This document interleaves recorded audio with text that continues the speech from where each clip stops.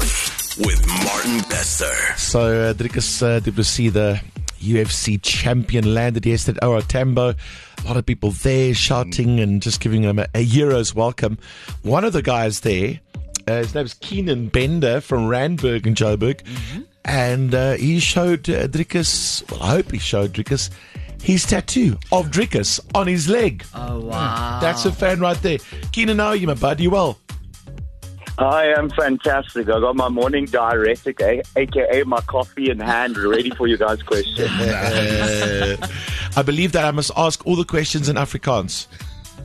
No, please, definitely not. Ek kan nie verstaan nie. Not too bad. Yeah. So you telling me, did you speak English to Dricus? Did you meet him? No, I mean, over the crowd, I was just shouting the whole time just to try and get him to us.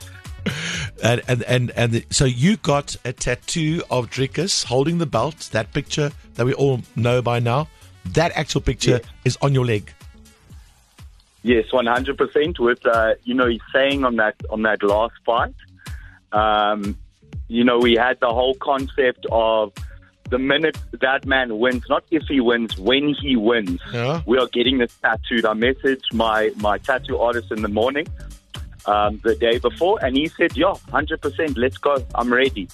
So here we are, we've got the whole entire thing done, we've got it signed. I'm very, very happy. Were you sober? Was I sober? No. No. I was drunk on South African spirit. Okay.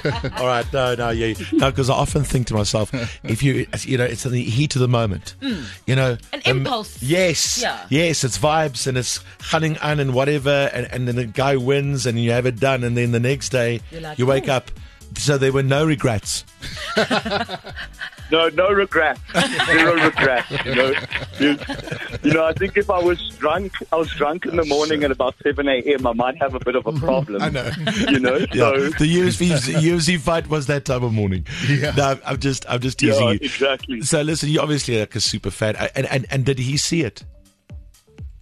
Yes, he did. When he first came out, unfortunately, I had to put my leg and stretch out like I was doing Pilates and put it over the fence because otherwise I couldn't see the tattoo. So I'm waiting to go to the chiropractor to realign my hip.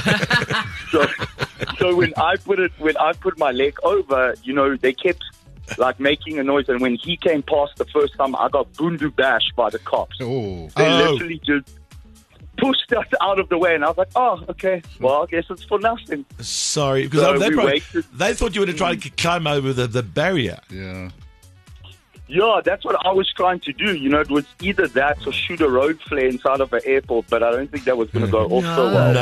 No, bad idea. And then you got his attention, and what did he say to you? Did he like it? Yeah, I mean, so what happened was they put all of the fences now going from the media room straight out. Yeah. So I had seen his brother, and I was like, yo, come here. And he saw it, and he's like, I'll bring my brother, don't worry. The cop was like, I'll bring him here. Yeah. The guys from ENCA were like, we'll bring him here. And then what happened is, as he came out, nobody was bringing him. I was like, you all have failed me terribly. So he was basically passing us, and I was like, heck no. And luckily my girlfriend had made a massive sign that said, I have a tattoo of you. That got his attention. We just held that up, and she was like, no, I have to make it colorful so he sees it works. Yeah. Well, we were screaming. I was like, I got a tattoo! And nobody could see, and he turned, and when he turned, I see the eyes locking with the sign, and he's like, no, I must go. You could see him with those boulder hands just pushing all the cops out the way. Big hands. And when he saw it, he went, oh my goodness, he's like, this is so flippin' good. Oh, so, I mean, that's it was amazing. I'm so happy for you, man. Yeah. And I believe he signed. Did he sign above it?